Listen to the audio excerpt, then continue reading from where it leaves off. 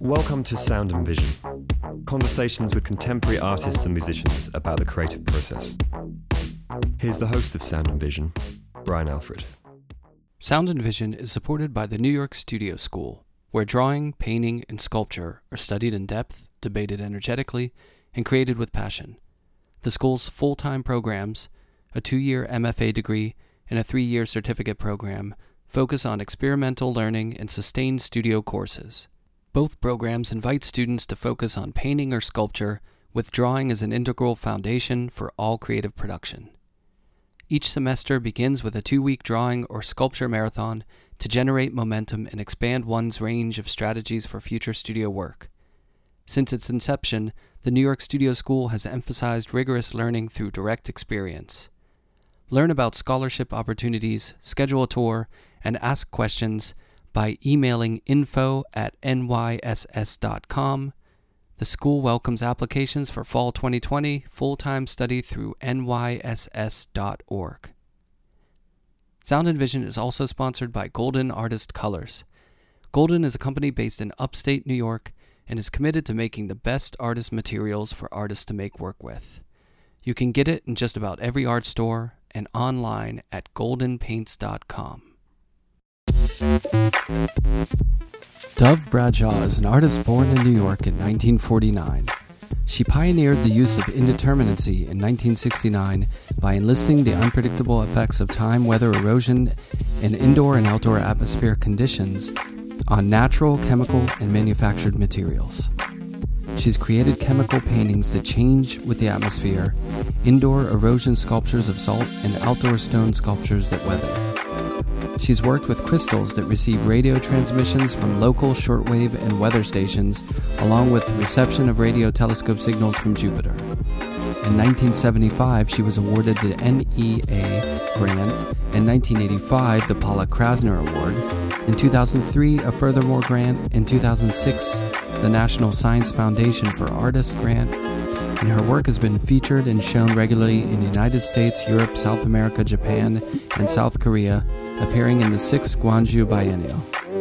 She's represented in the permanent collections of many major museums, including the Met, the Museum of Modern Art, the National Gallery of Washington, the Art Institute of Chicago, the British Museum, the Centre Pompidou in Paris, and the Marble Palace Russian State Museum in St. Petersburg. She also is in Marcel Duchamp, The Art of the Possible, a new movie out March 10th, which is written and directed by Matthew Taylor and features Ed Ruscha, Michel Gondry, Calvin Tompkins, and others. I visited Dove in her home studio on the Upper West Side of Manhattan for a talk about her days growing up in Manhattan, sourcing materials from every continent, her friendship with John Cage, Cole Porter music, and much more. Here's our conversation.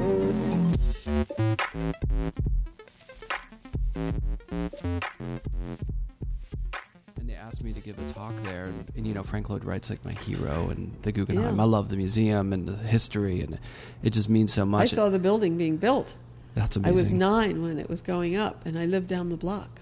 Really? Several blocks away, but on 88th. And you saw that thing happen. The spaceship growing. It must have been like on 5th Avenue, because my father and I, we were interested in architecture. Yeah. Well, now what's more interesting than like that UFO getting landing exactly. on? And we've shown in it. So William Anastasi is my partner 42 years. Then we married, and now husband. And we showed there in 2009 in an exhibition called American Artists Contemplate Asia. Oh, that's cool. Yeah, 1889 to 1989. Yeah. So I showed a level, which is kind of amusing, because when I was 20, I woke up one morning thinking, why couldn't you put water inside a bulb that would normally have sand, and then, just 1 second, don't think about it, Mr. Sasha. Yeah, okay. And so that was a cat who likes to scratch a rug, which we're showing off to Brian here. And pretty soon we'll have to fold it up. It's too tempting for this Abyssinian. Anyway, so when I was 20, I woke up with the idea that I could put water inside and instead of sand for a timer. And so I was living in Cambridge, going to art school, Boston Museum School, and I bicycled over to MIT to the lab there. It was a Saturday to buy 2 test tubes that I could glue together. Yeah. And the lab technician said no, that wouldn't work. And I was disappointed, of course, but he spent the next 6 hours with me inventing something that did work. And that's pretty cool. It was amazing why it took so long was the experimentation. Yeah. He did all the invention of it. But I wanted a size of your fist, smaller than a child's fist for the globes, and then a narrow neck. And so we put water in, didn't flow. Then he put a equalizing tube on the side to equalize the pressure, and narrow tube didn't flow. Then he put acetone in it for lower viscosity, thinner, and it still didn't flow. And so once he put that in, he had to use liquid nitrogen so that it wouldn't explode once he opens the flame, with the hand-blown bulbs. And he was the scientific glassblower for the MIT labs, as well as minding the store. And so anything that the scientists thought of, he would have to make. Right. And so then, since it didn't flow, he decided to draw off a vacuum. So he put it in the liquid nitrogen. If you do that, he was saying that if you put do you remember the 007 film where there was a rose and they've captured the 007 and they dip the rose in liquid nitrogen, bang it against the wall, and it shatters and they say, this is what we'll do with you. Oh, what was that? Which one was that? I don't remember which one, but I remember there was the scene. scene. That you don't forget. Right. And so he drew off the vacuum, and it worked. Oh, Finally, nice. It worked. It was a partial vacuum, and then it beat. So I have it here, but at any rate, it beats as it goes down both the center column and the valve on the side. So this was the piece that was in the Guggenheim show? It was in the Guggenheim, and what was amusing was it was shown as a level, and of course, it's bedeviled sculptors forever to be showing on a curved rotunda that's sloped. Right. It kind of defies a lot of sculptural ideas. How did that tie into the East? Oh, because it was interesting, because it was a level and a timer or a clock without any measurement. So it was free. I had originally built an armature for it, but abandoned that to being more abstract. And there were no markings. So even as a level, it was not marked. Right. And so it was kind of this Eastern mysticism. So Alexandra Monroe, who was the curator, kind of defying our Western idea of measurement. So kind of, aesthetically, I guess, or like the sort of removal of the data part of it, right? Right. Brought it to something more. The hard measurement of it. Yeah. And when you think, say, Marcel Duchamp had kicked off the last century with very early on, the 3 standard stoppages, which were, as you know, meters that were curved. He dropped string to create the curves. Mm-hmm. And Bill and John Cage once experimented dropping thread, and they said, there was no way it could get in these gentle curves, that it must have been manipulated. And then I told them about, maybe he used silk thread that they used for stringing beads, because then when you drop it, it has a smooth curve to it. Yeah. At any rate, Duchamp had done that years before, and I used to know how many years. I think it was a dozen years before Heisinger principle that you could not measure anything that you attempted to measure would change and was impossible by the mere measurement of it. Mm-hmm. And that was encapsulated in that idea of Duchamp's. Yeah. Wow, which was quite brilliant when you think of artists who anticipate science. and scientific discoveries. And I've gone to a number of clock museums, and I haven't seen anything like my timer, which is both time and space. So it does, vertically it's a timer, but horizontally it's a level. Right. And so I went to the British Museum, for instance, and in Switzerland there was a time, I don't even remember where it was, but of course there are a lot of clocks and watches there. Right. And it was, I didn't see anything there. And a few other places I've gone. I guess it was advantageous that you had MIT right across the block. Yes, definitely. Definitely. So, let's go back because that was in Boston, but where did you grow up? Here in Manhattan. So I grew up on East 88th in York and First. Oh, that's right. And then you... Yes. And, so you were... do your parents were... what did they do? What brought them... Well... Were they lifers in Manhattan or... My father was several generations. Yeah. And a couple. And he grew up in Morningside Heights. Yeah. And when it was a nice neighborhood. And then after the war, my father was in the Philippines, but after the war they bought the building for $6,000. And then, between York and First. Yeah. And my mother is 101 and still lives there. Oh, really? And she's an amazing person because she started making art at 98 and a half. Sure, and it's never too late. Never put Never pen, too late. To paper, pencil to paper. Never did. She's doing collage cutouts. They're all over the place. I can show you. Oh, yeah. And it was astonishing. She would say to older people, when you're sitting chair-bound and you're going out of your mind, what do? And so she reinvented herself. Cut some and paper. She had been around capitals all her life. When she was a child, she was her father was one of the first national companies. Mm-hmm. So he started Janssen knitting mills over in England, and he went to Germany, cut out of there in 1933, because he already could feel that the Nazi presence was there.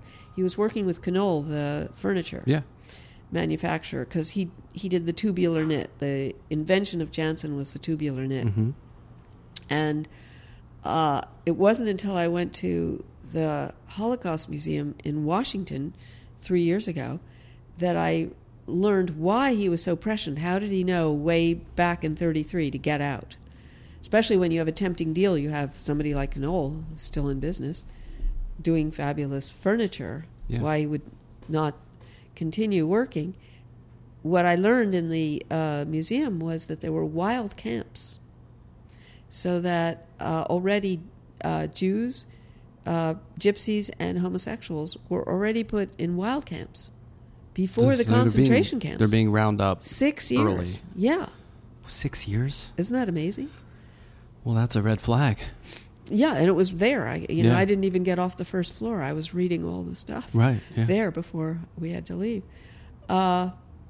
Anyway, so my mother was trotted through after they left Germany, they went to France, and she was trotted around the Louvre every Thursday so fast that there wasn't time to describe anything. They just marched through as an exercise to see what was there.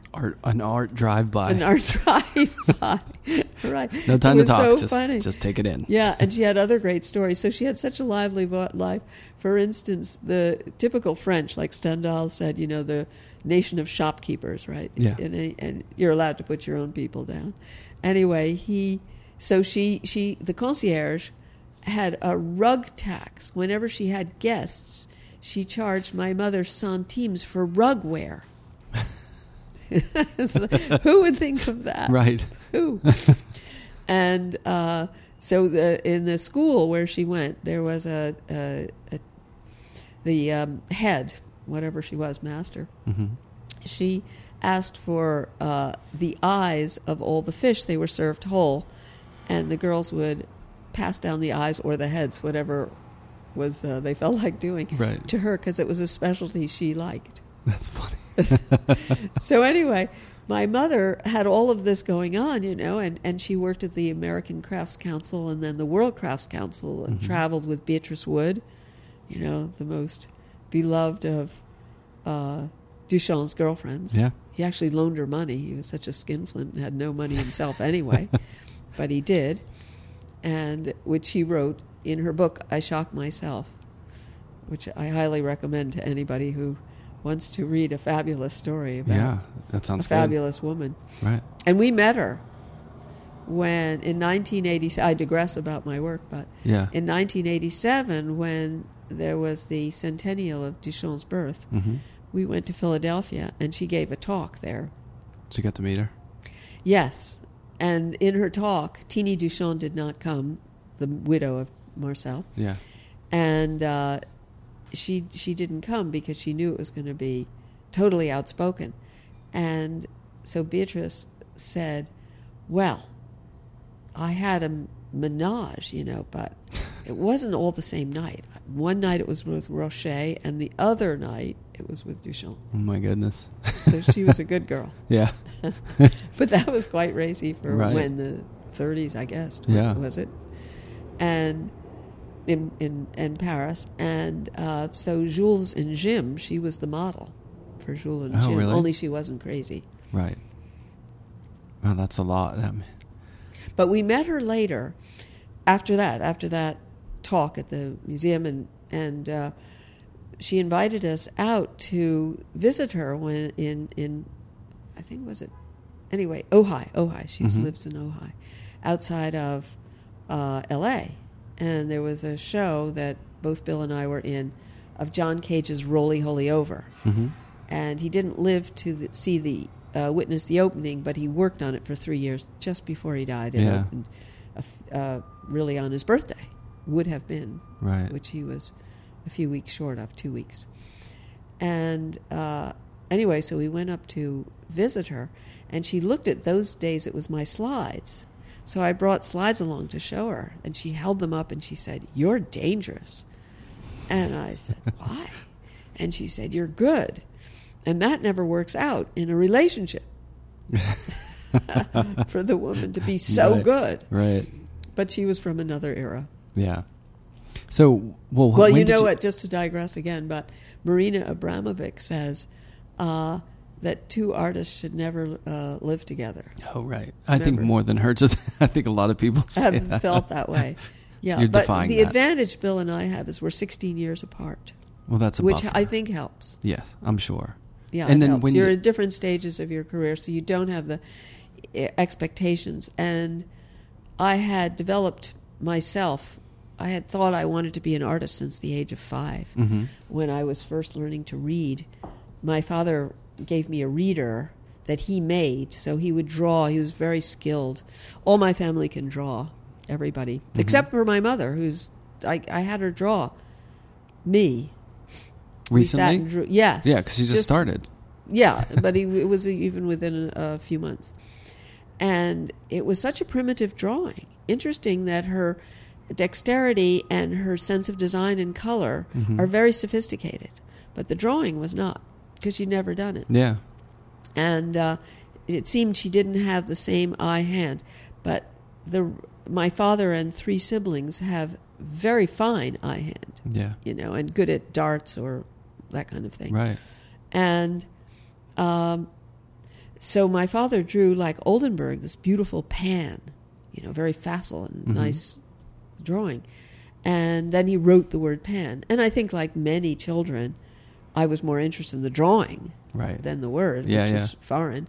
But right then I thought, oh, that's what I want to do.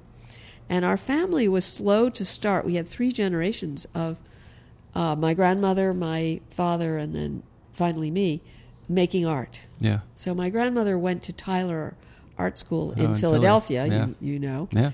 And so that was in the teens of the last century. I didn't Very know early. That school's been around for a long time. I guess so. So we have her color charts and things like that, designs, and she got into more fashion later, covering chairs, and she did really beautiful things. For instance, in her house in New York, which they bought for only $18,000 on 75th Street. reaching Lexington Park. Killing me with these early bargain basement Oh, prices. it was a beautiful building. It had white and black marble ground floor and a spindle stair to the second floor. And her second floor, she painted, it was a library, and it had a secret door into another space. It was fabulous. That's really cool. Yeah, so one of the bookshelves moved.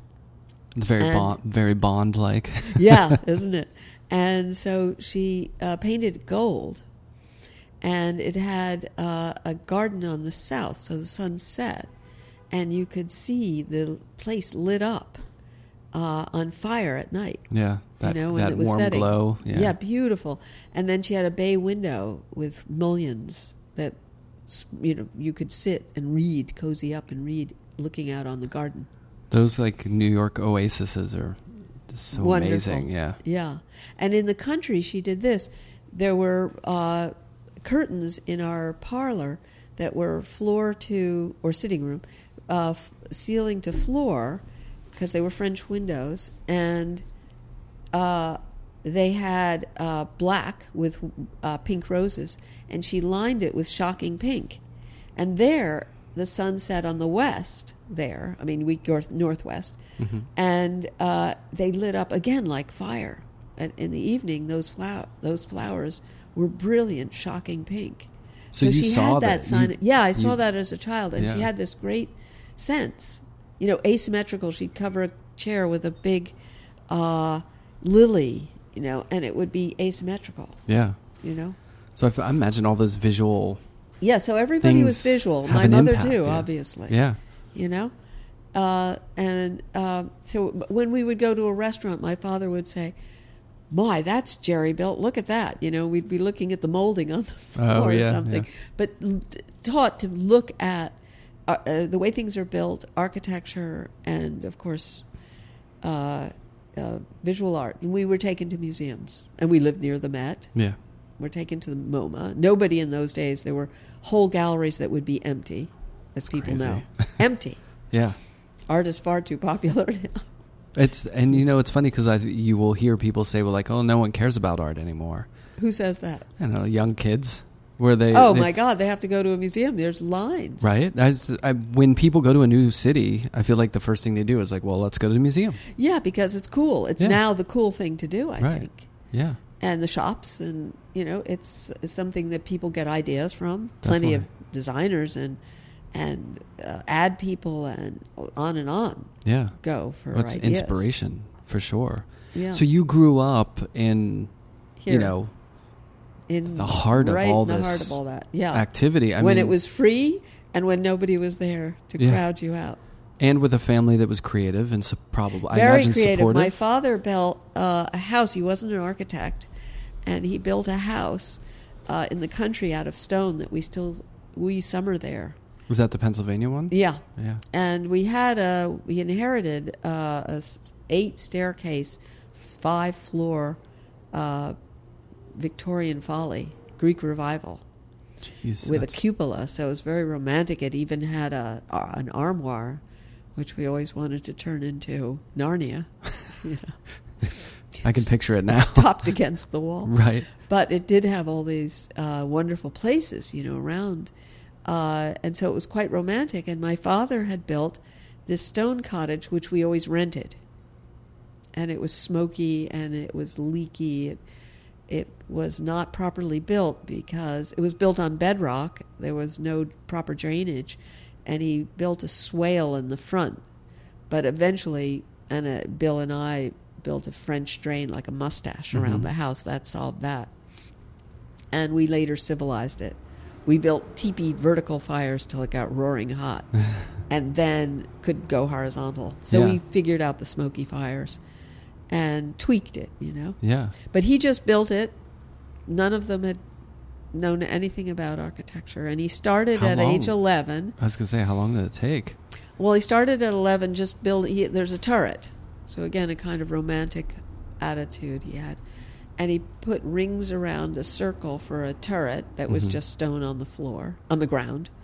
And his brother built the fireplace. And don't think about it. Sasha. Yeah. He's And been- so then, as they became teenagers, with a bunch of their cousins, they began to build the house and got a professional to help with the roof and cabinets. how did they find that land? Like, how did they? The land hit was their that great place? aunts. And Oh, their great okay. aunts, as they saw that they were building this, she gave them the land and some help for nails and wood and things they had to buy. Yeah. And the windows they found through hunting around town, people who had old windows that they had in their garage. And they even got garage doors for two beautiful windows, glass 20s garage doors. Oh, nice. And so we've continued to work on it. Well, I guess it's a work on progress, but when did it get finished and to the point to where it was after living the in? Second World War. Yeah. One quick war story that was outrageous, we thought, but the family, my father had just come back. He had a child right away, as everybody did then. And so 45, 46, my brother was born, and they didn't go back to the country house until 47, 2 years after. Well, he's buying a house and settling a new family and unwinding from a war. Yeah. And goes up there, and they sold the land directly abutting our Stonehouse property. There were two lots that would be a protective lot, and it was sold at auction for back taxes. And you would think that war vets would be given a little more time. Right. Yeah, because they're off fighting the war. They're doing the few things and not thinking about paying their taxes. Right. On land in we were lucky we had land in another state. Yeah. Needless to say. But anyway, so we finally recouped that land by swapping just when they were planning to build on it. Has it changed a lot, in recent Not a lot. years? This is a really failed town, It's pretty out there. which was great for summer people. You're not kind coming of back rotten to a- for all the people Not coming back to there. a Starbucks next door. Yeah, it had.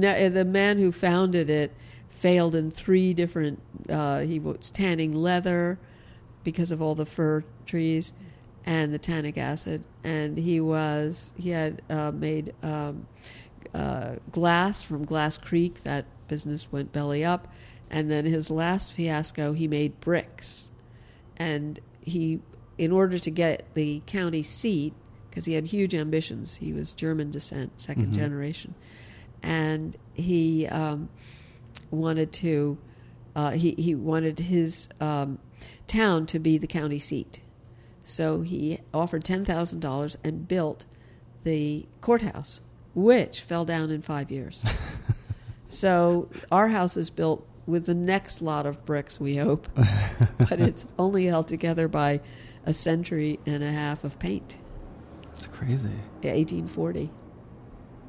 So, but you spent most of your time in the city growing up. Yes. Yeah. And then were you, I know early on you saw that drawing and you said, I'm going to do this, but in school was art your thing, or did you? Yeah, I took, I was in an art class at school. In like It New wasn't York City much. schools, what's it like, when you're growing Babysitting, up? they don't do anything. In the art department. Oh, I went to Nightingale Bamford School. It was very rigorous. Uh-huh. I don't think I ever worked so hard in my life since exam week there. Isn't that funny? College wasn't so hard. And setting up shows, I work well in advance. Yeah. So they aren't frantic. Right. They're kind of very peaceful Yeah. installations. Not last minute freak out. No. I can't do that either. Well, because you work for a body of work and it's serious business. Yeah, definitely. So when you're in high school, are you thinking art? Like, are you thinking art the whole time? I painted a good, I knew I was going to be an artist. I thought for a while I was going to get into theater because I directed plays from the 2nd grade to the 5th grade. And then that was in public school. Then we moved over. Yeah. Because of a latchkey kid murder at age 8. One child murdered the little girl that he brought over. Oh, man.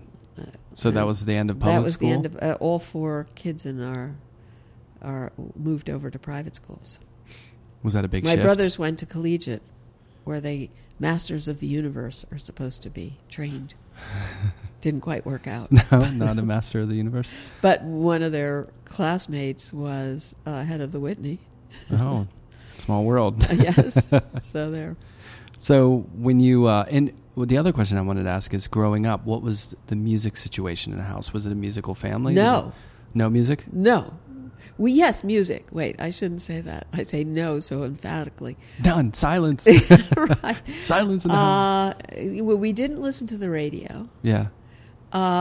So my parents liked musicals on Broadway. Okay. So we went to those. It's very New York. Yeah, we did that. Camelot. Yeah. Oliver. So we knew the records. We'd buy the records first, and the kids would sing. I remember my 11-year-old brother is singing at the top of his lungs, and along with Oliver. And so we did that. Well, that's interesting. And Cole Porter. So we sang. We have a piano here. We have a piano in the country. Mm-hmm. And so I studied piano. I was terrible at it. Just terrible. Right. I went to boarding school for 1 year in England, mm-hmm. and I slogged away. I loved piano. I used to make up pieces. Yeah. We had a donkey. I would make up pieces to the clickety-clack of his, walking. Yeah. And I even brought the donkey in the house, that Greek Revival house. Uh-huh. Nobody was home. I was 13, well beyond the age of reason for this. Right. But I brought him in. And the scale of this donkey compared to the furniture, his back rose above the tables and the backs of the chairs and whatnot. And the sound, speaking of sound, when he came in, there was a wooden floor and then a tile floor and then rugs, and you could hear he was completely alert, well-behaved, in awe. And the reason I brought him in was I was staking him outside, and he looked so crestfallen that I was leaving. It wasn't for sonic, percussive sampling? Yeah, no, it wasn't. So he looked so crestfallen, I thought, well, okay, you can see where I go. Disappear all the time. So I brought him into the parlor, and I played this song that I had made up. I told you once, I told you twice, I told you 1,000 times, and I'm not gonna tell you anymore. Terrible. But anyway, the donkey, I let go of the halter. By then he was not going to do anything outrageous.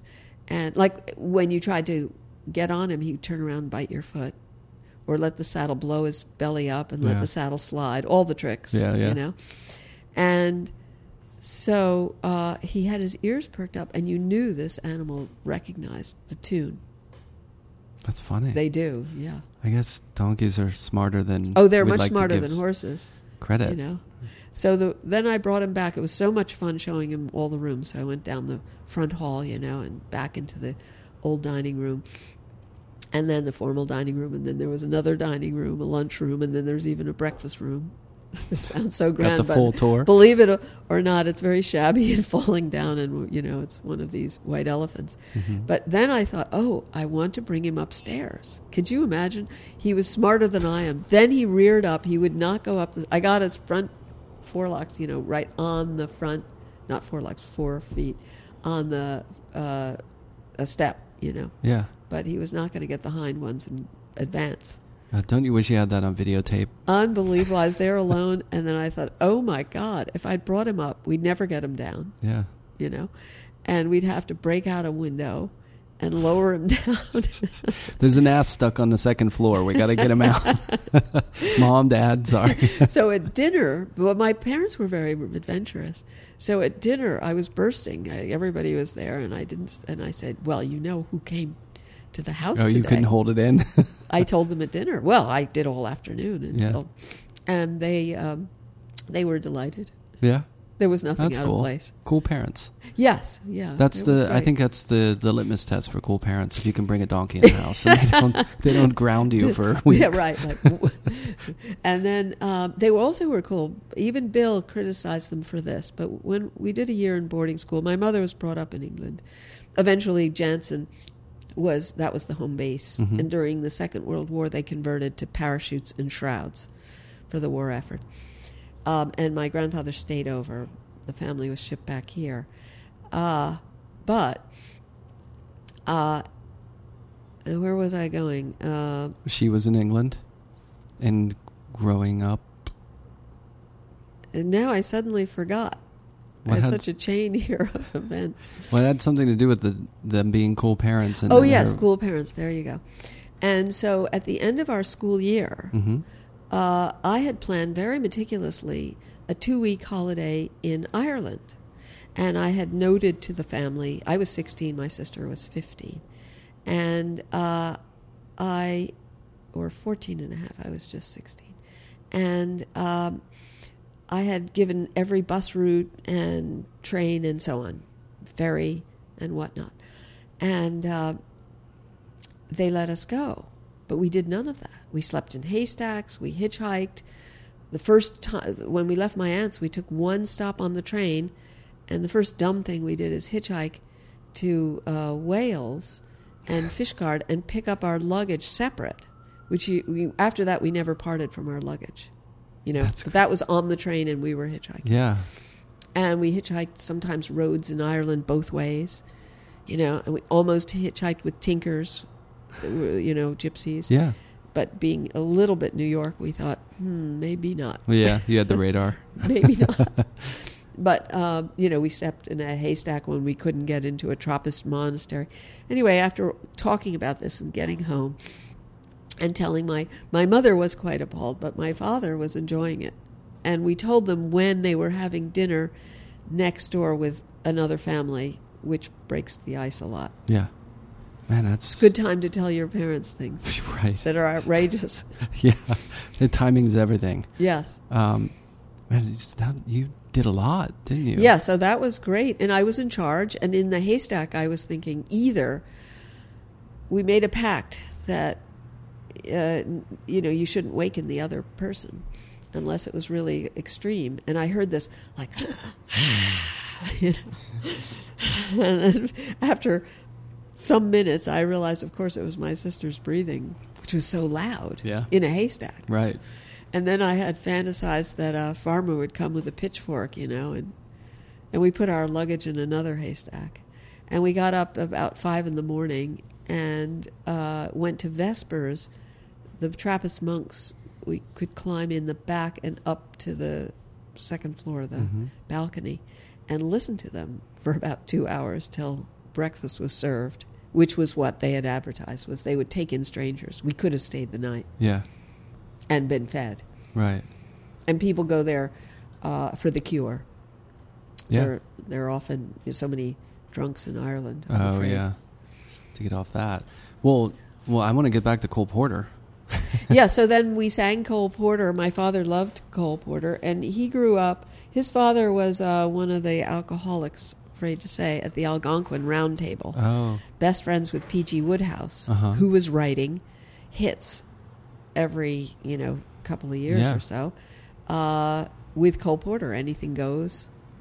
And so they were right in the thick of it. Jeez. And his uncle, my father's uncle on another side of the family, he was in theater and got free tickets for Broadway. That's where the addiction to Broadway came. So music was like tied to narrative for you guys. Yeah, I would say.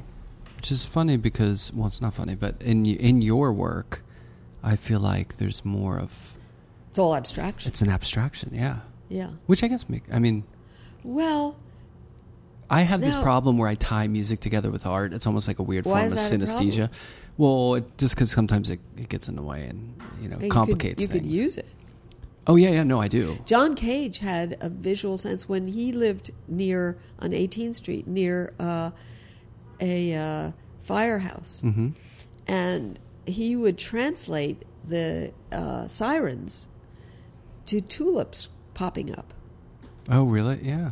Yeah, to make it palatable. Well, we can get into that, but John Cage was a huge influence on me. As you know, we were very close, like family, for 15 years. And John said to my mother that I was the daughter he never had. That's nice. And I was 27 when I met him, so I was still forming. Yeah. And I think I was late, developing. And but he saw... I had already done 3 major chance works before I'd met Cage and Anastasia. And they were the clock and level, and I should really say timer and level. Mm-hmm. It's 3.5 minutes, but it's unmarked, as I said, but Right. approx. And then the gold egg, which is a cast of a goose egg shell here, but originally it was hen's eggs, and I cast it in bronze, then silver, then finally gold, Mm-hmm. as I could afford it. And as it had to be, a goose laid the golden egg, had to Of be. course, yeah. And the scale is so nice, too. Well, that's narrative, right? That's a sort of conceptual piece I tied to have. narrative. But that piece, so that because I had an installation with live birds, Mm-hmm. and they were in my house. I lived alone. I had 5-room apartment, $80. How do you like that? Wow. Top floor, and I had since I lived alone and was given some doves, I let them free, and I hung a bicycle wheel. One day I bicycled back and forth to museum school over the Charles freezing in the winter Mm-hmm. and in the ruts of snow, but I'd go back and forth, and one day I found this abandoned bicycle wheel, and I picked it up and strung a steel cable through it and hung it to the ceiling, and then the birds flew on it and would spin, and they would sleep on it because it was the only high thing. They like the highest thing, They right? have to, Yeah. because protection. Right. And so I would clean up the droppings everywhere, but eventually put a Zen archer's target below it, Mm-hmm. and so left that. Amazing. And then I did an installation of that 20 years later. So that piece, the egg, and the egg was chance too, because originally I had a prosaic idea to make a little case with a hinge, so Mhm. the top and the bottom would hinge together. And then when I did the first cast had a hole in the bottom, so there went that idea. Yeah. And I was very, upset about it at first, and then realized, no, now it's a sculpture. Right. So it just forced me into doing that. Do you, well, just a parallel, I told you earlier that I'd play music, music Yes. is a big part of my life. When I got to graduate school, and I met, my studio neighbor who became my best friend, and we started playing music together, and there was a cellist who was an architecture graduate student. We formed a band, and we were trying to figure out a name. Neat, a cellist in a band. Cello, drums, and guitar, yeah. Yeah. So we called ourselves 33.3 as a sort of homage to Cage's. John. Yeah, because we were heavily influenced by, his music and drawing and great. that repetition. And I've always been, really into sort of avant-garde. No, that's a cool name. Yeah, 33.3. And, the record, it had that 33 reference and a too. third. But we, yeah. No, but his was 433. Right, but correct he you. had, if I'm not mistaken, there was 33s going on with him, like in more than one occasion, I believe. Is that right? I think I'm not sure. there was 33 at some. I some think I'm gonna have or to wait, tell the him. silence piece. What was the duration? 4 minutes and 4 minutes and 33. But there's the 33. Yes, You got that. I think that's what it was. It was, And then you have 33 and a third with the records. Yes, So right. Yeah, so it kind of. But it was Bill an did a homage. great piece with the records, and he got 78s, Mhm. and these saved his life. He had polio, and when he was 16, so he was quarantined. And to save his life at the time, Mhm. his parents, who were very poor, depression poor, bought a record player for him. And they sent either the library or somehow they sent away you could get free records, world's greatest music. So that was the label, and it was Bach, Beethoven, Mozart, and then developed from there. Yeah, And music saved his life because he had something to do, right. cooped up in a room. It's almost like besides distraction homework. is important, Totally. like taking your mind like off. my mother. So he really was more focused on music. Had 10,000 records here we have. Yeah. And so what he did was later, this piece from I think it's the 70s, Mm-hmm. 77. There are 3 78s on 3 different children's record players. and he's got it programmed by chance, so they play at different times, the groove of each record. Oh, that's cool. And it sounds, because it's aleatory, it sounds like the tide, ocean, Yeah. the waves. Isn't that something? It's amazing. Yeah, you would, because it goes, Right. different like that. It swells in a way that, Yeah, and it's unpredictable. yeah. Because he had somebody, I think it was Columbia, somebody helped him with the chance Right. aspect of it. So the arms go to pause, and stop, and then they start again. Yeah. But they are bound in there. And it's funny because In a Neverland. if you zoom into the grooves on a record, it's almost wave-like, and then you have sound They waves. are sound waves, yeah. Sound wave, it's... Yes, right. It makes perfect sense. It does. It's kind It of was a resonating. beautiful piece. Like It's lovely to have to hear. Yeah, I imagine. Something I did here, this piece up here, that's the bottle rack Uh-huh. that we bought in Paris. Mm-hmm. But both Anastasia and I were co-artistic advisors of Merce Cunningham Dance Company. Yeah. So we did that from 1984 until the closing of the company, only nominally, but for about 10 years we were active. Right.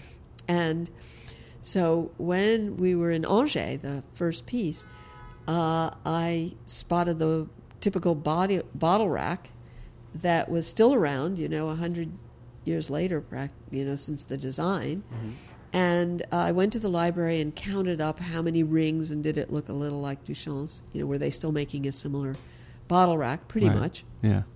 And so we've had it hanging here. Teenie Duchamp came over, and she saw that we had it. And she said, "Oh, very economical," when I told her it was like a few euros. Right. Well, it wasn't euros at the time.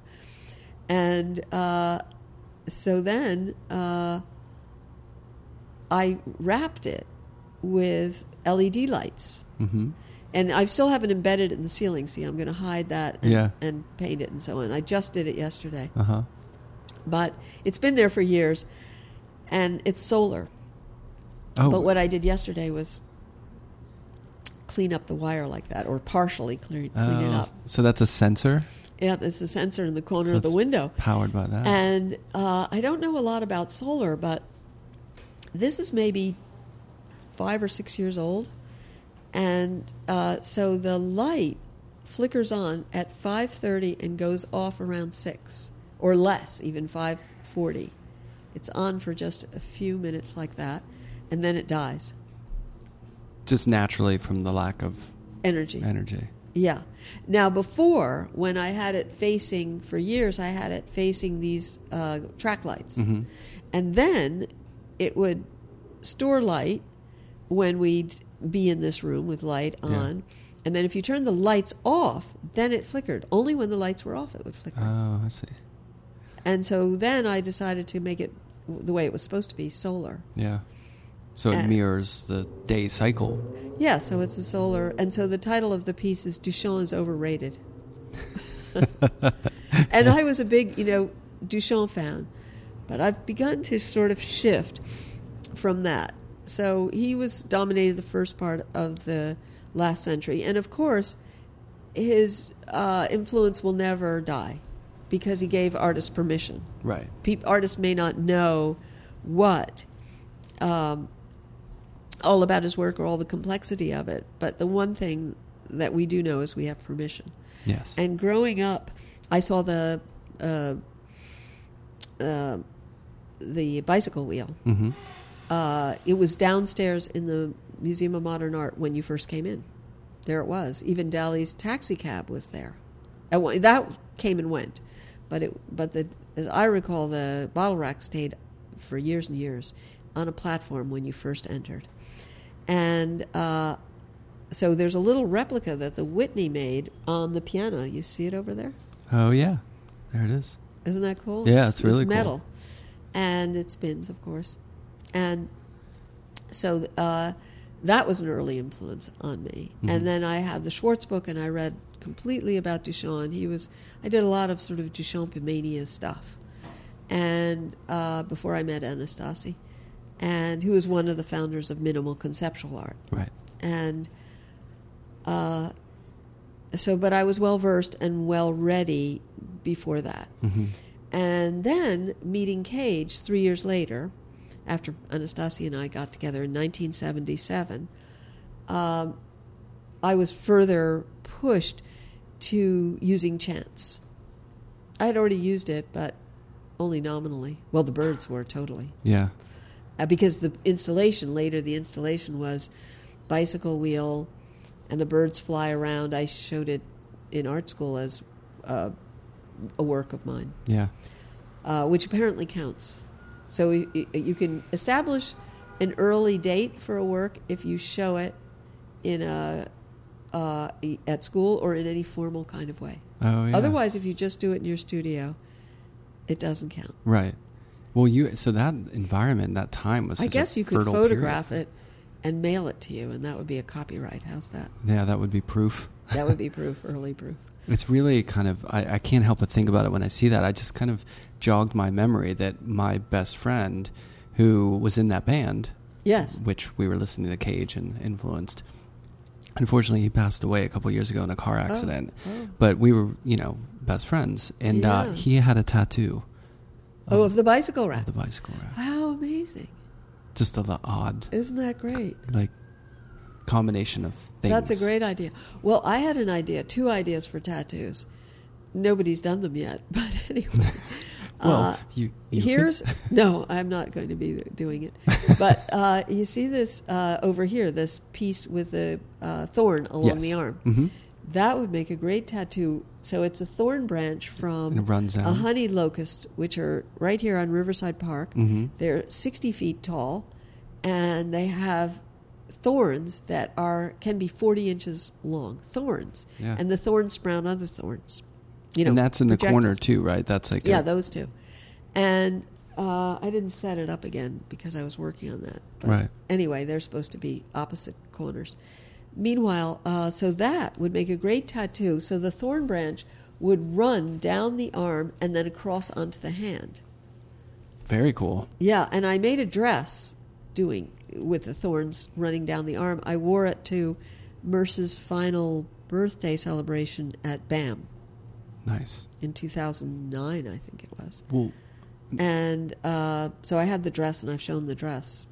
Just maybe a listener who's a tattoo aficionado will get it and send you a photo of the tattoo. Yeah, thorn. Well, you have to use my thorn because I have the most aesthetic thorn. Yeah, that is specific. Get in contact.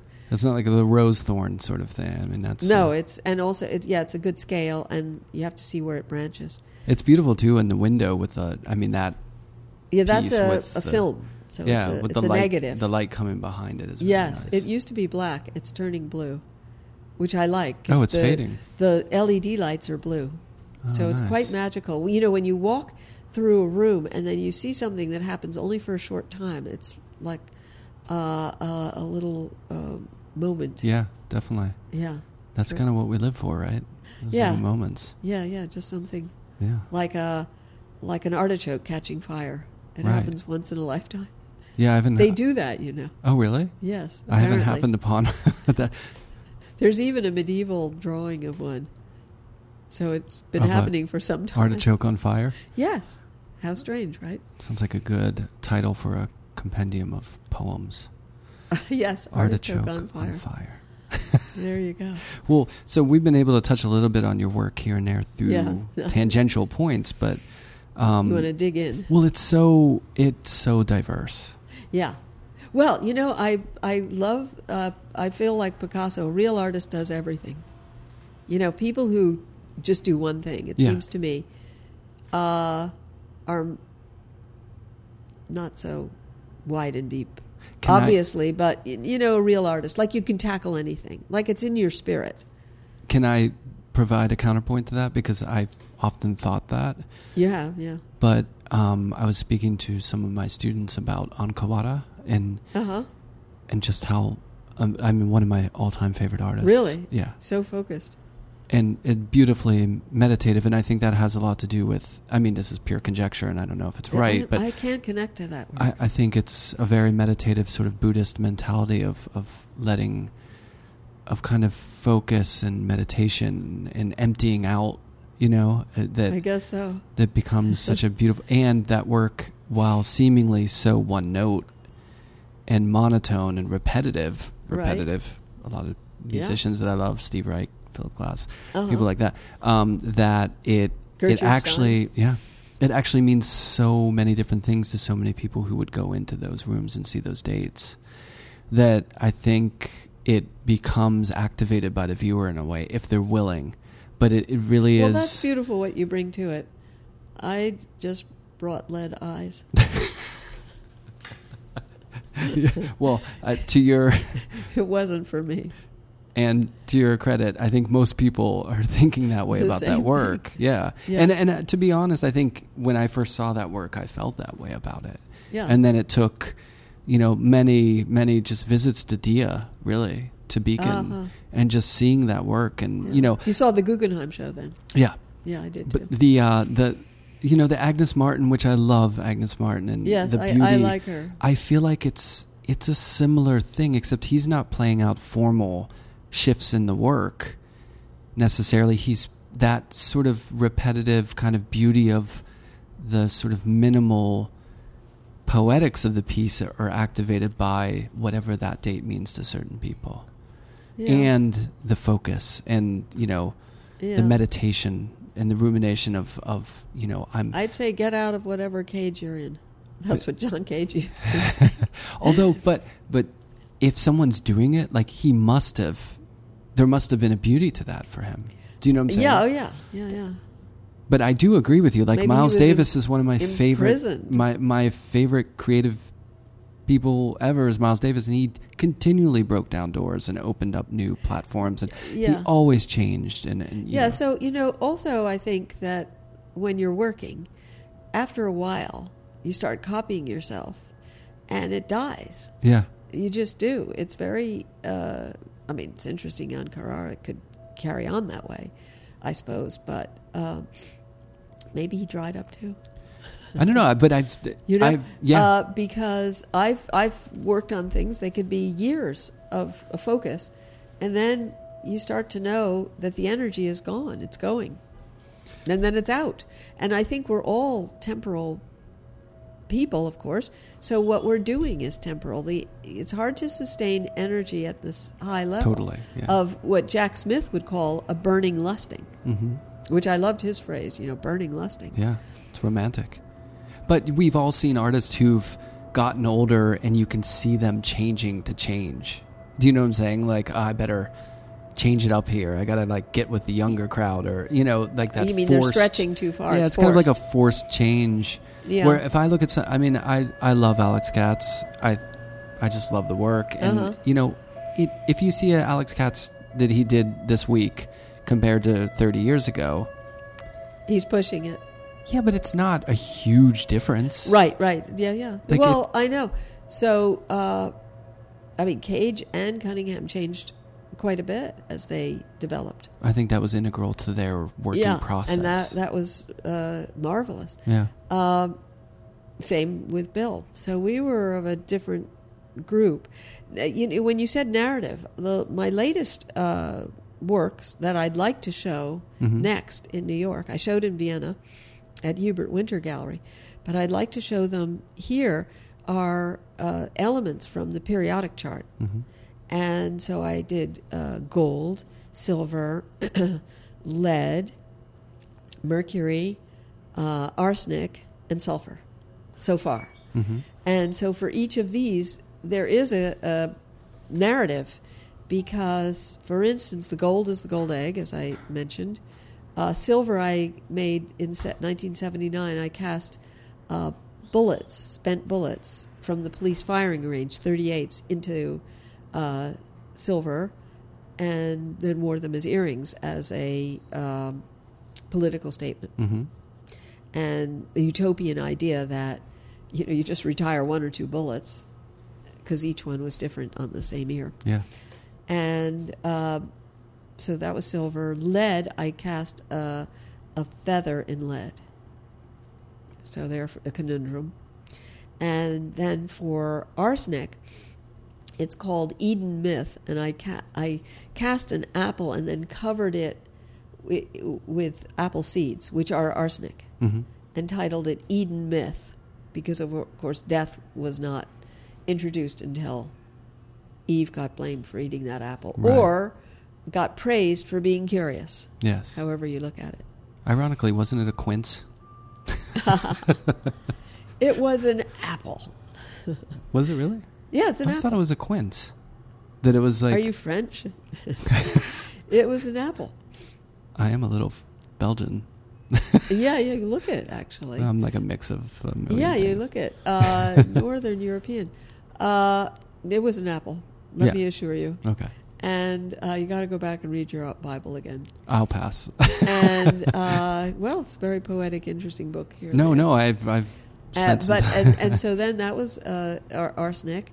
Mercury. Uh-huh. So these were, the concept was to use myths, fairy tales, or a conundrum that we associate with those elements. Right. And so that was my beginning point. And so Mercury, what I did is I took over there, you'll see it, a statue, miniature statue of Giambologna's Mercury with the winged helmet feet. And he's standing on Zephyr, and he's the god of currency, so it can even be money, speed, and thievery. How do you like that? Pretty good. Money, thievery, they go together. Right, yeah. And so he's diverse god. And so I used his caduceus, which is what he's carrying. It's the medical symbol. Yeah, that... And I made it into a thermometer with mercury. Oh, yeah. So I did see that it. in Vienna in a lab. It had to be done again. I've had various works I've had to do in laboratories because a vacuum had to fill that tiny spindle. Yeah, it's beautiful. You do so much different work. Where do you make all the you have different Here, right here? Here in this living room, and in an alley. But I'll just finish with this. Hold on, an alley in our building. But here. The sulfur. So the sulfur, I had, of course, brimstone is the devil, sulfur. Right. So that was a head. So the head is over there. Mm-hmm. And it happens to be Bill, my husband. And I asked him if it was okay if I could use him as my model for the devil, because everybody's partner, husband, we've been together 45 years. So if you don't know the devil in that person. Yeah. Plus... his mother had called him Lucifer. Goodness. And he had done a piece called Three Fiends years ago. So he had already, and there's a portrait over here he did of himself. I'm saying here, and we're on radio, nobody can see these things. Right. But it's quite a scary picture of a person, right? He looks devil. It's menacing, yeah. Menacing, right. So that ran through. So I asked him if he would mind if he could be my devil model. He said fine. But as it began to look very much like him, just like him, yeah. I used calipers and I could do that. Yeah. And, make it resemble him. Then he said, you're going to make me a devil? What? And he was backing away from the idea of it. And I said, no, don't you know the devil is handsome and seductive? How else does he work? Exactly. He's charismatic. And that's how he agreed. Yeah, the devil on the shoulder is always convincing. Yeah, and very seductive. Yeah, he's never the guy you just want to flick off there. It's like, get out of here, guy. He's always trying to lure you in. Agreed. So there's the devil. So there's sulfur. Then I would like to, the next work I want to do, they're all complicated to do, but for copper, I wanted to do an IUD. Mm-hmm. It's not totally copper, but this is art. So I'll make a totally copper IUD. But that's how it works, through copper. And then I have to have cast a glass womb, and then I'll have it inserted where it belongs. It's pretty... So that's a piece that will be part of that group. Part of that group.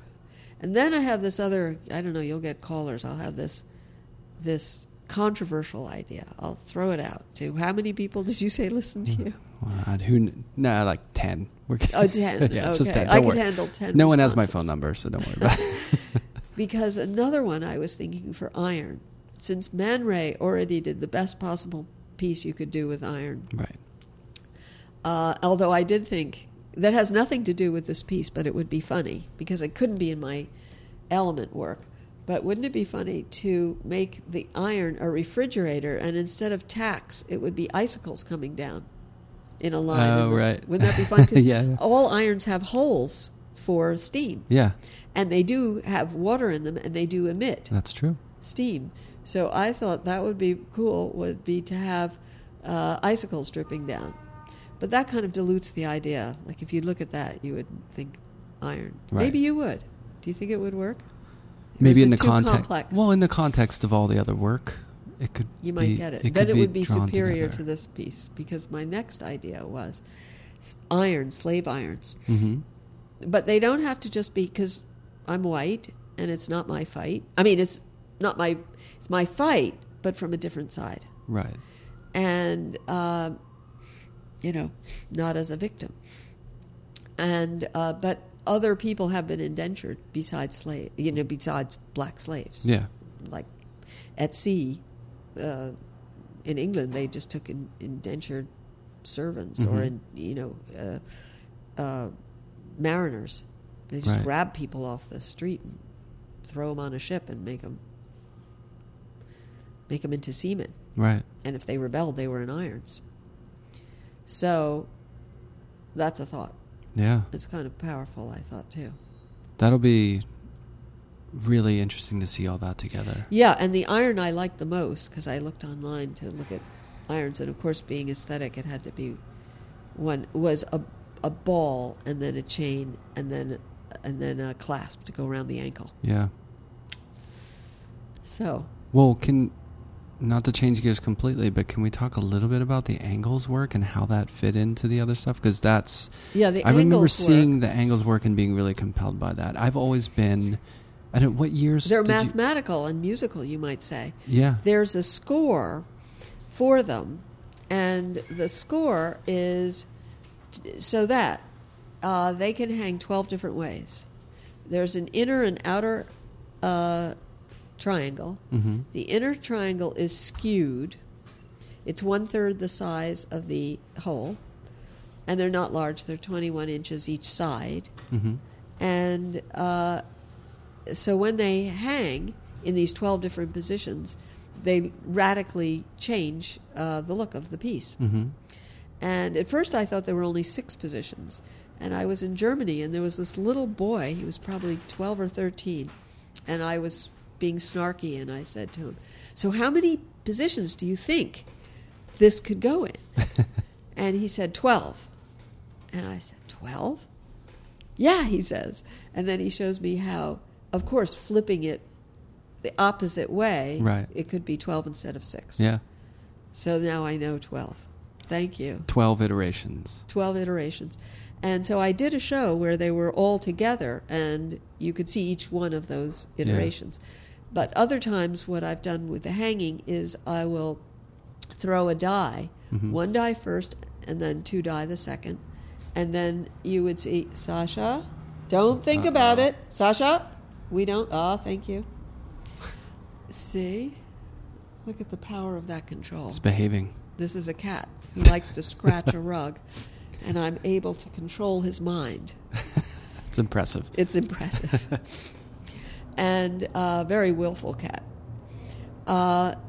So I throw 1 die and then 2. And let's say it's been in a show for 3 months.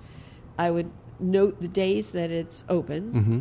and then the die would show what rotation it should be. If the die came up the same, then it would stay, and otherwise it would rotate. And the score would be put next to it and then marked in red. It would be done in pencil, and then it was red. And one collector acquired one, and he did a residency. He was actually Edward Albee's assistant, and he did a residency in Norway. So he brought the triangle with him, and it happened to be the year 2006 that had 53 Sundays. So it had to change 53 times, and I picked Sunday because you do less often on Sunday. And so he'd have a chance to focus and rotate it. That's really I told cool. him if he was away or he forgot, he'd put a circle. So, but what year were they made? 2000 was the first time. I was in a residency in Denmark, and I had a great show there in a former wine cellar. It was with arches and concrete floor and beautiful brick walls that were nubbly from overpainting. Yeah. And so I had 5 rooms, and I made those in the residency. I had somebody who could make triangular stretchers, and then I made those for the first time there. They're great. Thank you. I really love them. Yeah, I can see why, because there's a musical movement to them. Yeah. Yeah, and one of my all-time favorite artists is Joe Baer. Oh, yeah. And that early work just continually blows me away. Like those sort of sculptural paintings where she was painting around the edges. And yes, right. I love these old postcards where you'll have like Judd and like Andre. Like you'll have all these guys, and then it's Joe Baer, in a show with all these, like holding her own and just making these kick-ass paintings, I just love that work. Yeah, but then beautiful. she, speaking of changing, she did all this austere kind of like playing around with, formal elements of abstraction. And then she moved, I think, to Germany and started painting like loose paintings of bears in the woods and stuff. Oh, really? Yeah. That's funny. Yeah. Totally changed. Yeah. Maybe she needed a new jet of life. I think so. That's what we're saying. Yeah, exactly. Sometimes so I change as the work. And then I like jewelry ideas. These jewelry that I'm wearing now, these cubes. One is a natural crystal, a pyrite crystal, and the other is a copy of it in gold. So I have fool's gold and real gold. Nice. And they're the crystals. Do they? I mean, I can't tell from here, but do they look? One is shinier than the other. Okay, but is it subtle? The natural crystal. They're subtle. Yeah. I wanted it. That's why I used white gold. Yeah. Because it's pyrite looks a little like white gold. Right. And so almost decade, I have some conceptual jewelry idea. That's cool. So that was my idea of late. Do you make them? No, I actually have somebody to make them. Oh, but I mean, do you, like, when you have those ideas, you pretty much... Oh, I make them, yes. Have them made? Yes. That's great. And then is it just for you, or are you making a lot of them? No, I actually show with Louisa Guinness Gallery. They have produced in solid gold my bullet earrings. Oh, nice. Which is great of them. And we're discussing this. They haven't seen these yet. But right. I'm making another pair. Hopefully they do it. And as we were talking when I first came in, they curl around my ear because I don't have pierced ears. But they would be even simpler with somebody who had pierced ears. Right, yeah. Yeah, but they look great. I mean, you wouldn't can't know. tell. Yeah, you would have no idea. The hair covers. Very sleek. Yeah. So how you're in your day-to-day with like making work, do you have like periods where you're in the studio? Is it kind of up and down? It all varies because I do a lot of things. Yeah, life, that thing. I don't know how normal people live life. I mean, I'm free every day to determine what I do. Totally spoiled. That is really a gift. With some, things one has to do. Right. And I do take care of Bill, who's 86, and now, I'm really 100% caregiver. Yeah. But he's mobile and can make his breakfast. But still, every aspect of life I have to take care of. Yeah. And, which I did all those years anyway, from clothing to, taxes. Yeah. And I traded art one bad year for him. I wanted him to trick or treat with me, and I said, I'll do your taxes. I finally had to, offer that, so he would go with me. That's a pretty good offer. I mean, doing taxes is not a walk did in it. a park. Nothing else could I say. Right. Did it, but that did it, and then I got caught. But the trick-or-treating was fun because in New York, as we all know, you do not arrive at anybody's house unless you know them very well, unannounced. Yeah. But on trick-or-treat, we went to Leo Castelli, trick-or-treated him. Dorothea Tanning, widow, and great painter in her own right, just trick-or-treated her. So we went around town knocking on doors. It was great fun and very liberating. So I've always been, and I did it to my teachers in high school. See, I didn't even know in Manhattan, because, we live in Brooklyn where you can go to brownstones and it's a little more informal, door-to-door sort of thing. But I would figure in Manhattan there's just so many large buildings that you wouldn't really go trick-or-treating. It'd be weird to be in a big building, like ringing doorbells, Yeah, people do. In this building, they're very civilized. You put on your back door whether you want to be trick-or-treated or not. Oh. But what I would do is I would make the kids scream. Scream. Well, yeah. There's a Freudian slip. Yeah. I meant squirm, folks. I meant squirm. That's the trick. I wasn't trying Scream. to make them scream. No, I would say, trick or treat. What's your trick? Let's see it. Yeah. Before the treat. Right. And so it was always sort of playful. Yeah. But no, I was in the street and near the white marble house. There's a solid marble house, and we can be glad for the 1%, at least in terms of this house. They put a real copper roof on, or repaired. I don't even remember if it had one before, but at any rate, all the marble was getting sugary, and so it was absolutely restored to the nines. And my mother had gone to a ball there, she said, when she was young. It must have been the 40s. And so I was just near a group of trick-or-treaters, and not in costume at all, and not attached to them. But I went up to them and I said, could I be part of your party, and then could we trick-or-treat that house? So Nosy Parker we did, and they opened up, and, there was a guy there, they're lawyers. We found out a little, he has a dog, and, it was millions and millions they poured into this beautiful landmark building on 107th, corner of 7th and Riverside, 107th. Do you know it? I don't. Oh, it's one of the gems of Manhattan. Yeah. Solid white marble. I have to admit to being a little bit, I feel like when I come uptown, I'm in another world. Do you get a nosebleed? No, I'm just in. It's just a different world. I mean, I've only, I'm such a Brooklyn person. Yes, this is far. Yeah, Brooklyn. and we're very civilized here. We have a great bakery. When you leave, you should check it out. Because she used to bake for Dean and DeLuca, and she's gone native up here. What's it called? Silver Moon. Silver Moon? I'll check it out. Best stuff. Yeah. I used to, my first job when I moved to the city after grad school was at Macy's doing windows. Oh, really? And, 34th Street, it's a lot. That commute every day, it's just a lot of people and a lot to tear through. And I did windows. I did Tiffany windows with butterflies. So I did that early on, glass butterflies. And I was doing that when I was the fifth year at museum school. I didn't get a prize. I was heartbroken, but friends of mine did, which was humiliating. But because we'd worked for years, we were all talking about it, where you could get money. And then I got a National Endowment within the year, so that was much better and even more money. Yeah. So it was great. But I did the windows. So they were with Eugene Moore, and he did a book because he was famous for doing exotic windows, and so they were butterflies and moths and Luna moth and so on, with glass eyes and semi-precious stones, carnelians and agates and amethysts and the like. Nice. And so the jewelry hung.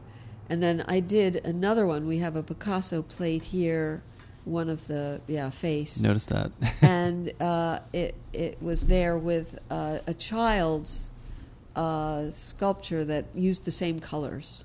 So I put that there, and that was in what's the other big jewelry place? Suddenly Tiffany's, and what's the other one? Not Harry Winston. Not Bendel's. I don't remember. Not Stuart right Weitzman. Now. No, it's on Fifth. It's on the same side. Anyway, it was the next most famous place. Sorry, folks, couldn't think of it. Yeah, I'm not up on my jewelry. Yeah, right. Well, so I have an idea that would be great, I feel. And if the Animal League in this country wouldn't be so fierce, this is what could be done. So my bird installation could be done with finches, a little miniature silver bicycle wheel, all right? A la Duchamp. And then we'd have finches, and it would be in the window, say Tiffany's on Fifth Avenue. And the target would be a hologram. And so the birds would drop, but their droppings would go down below eyesight. So we don't want anything messy in a jewelry shop. You don't want a poopy window. not in Tiffany's. Right. And the birds would have a nest. They could fly up to the nest. They'd have their food, so there would be a little ring. It could be a diamond bracelet that could be a swing for them. And there could be water, grit, and food. They need 3 bowls. So they have bowls and a little ring where they can fly onto it and peck those things. Tiffany bowls, no less. Tiffany bowls. Yeah. Silver. Right. Yes. And water, thank you. And during the day, it would be live. At night, they have to sleep. A black curtain comes down, but they're filmed all day long, and through the night you can see the 8 hours of activity of the day. That's pretty cool. Wouldn't that be great? Why don't you go pitch Everybody would flock. You got it. No I've pun intended. tried to tip. Well, pun intended, maybe. Yeah. I did pitch it, but I tried. But you can't get in. Eugene Moore died. He was my contact. Oh, yeah. And I've tried to connect to Tiffany's. But, we have such a much more fierce... in Tokyo, I saw a great building. It was red, and it had 2 small gem-like windows. And you could have 2 of these, you see, because there'd be so many people who want to look. Yeah. You need 2. Right. At least. Sounds great. Maybe you could do that as an art installation. Well, then that's you'll what still I get in wanted trouble. to do. Yeah, I mean, you could just do it as an art installation. The bird people will miniature. come after All you. in miniature, yeah. It's sort of like this little embedded... We have an I-beam here. It was condemned. When we first moved in, we took down 3 walls and opened this whole room up and then put windows that aren't double hung. So it opened up the whole space. And the I-beam here, I penetrated... I hope the fire department is not listening. I don't think they're... They don't think so. Okay. I don't think they're... And I cut in it a little box, and then I can show miniature sculptures. That's really cool. Yeah, and it's lit. I unplugged it now because we're charging. Right. But it's lit, and it's recessed. It's pretty great. I got the idea. I can't say I invented that kind of miniature because I saw it many years ago in Malmo in a show called The Century of Innocence, the history of the white monochrome. And it was the 20th century, which a European pointed out, said, no, that's the bloodiest century in history. I don't think you should have that title. But right. Anyway, the curators thought of it. Yeah. And it was the history of the white monochrome. And in there, now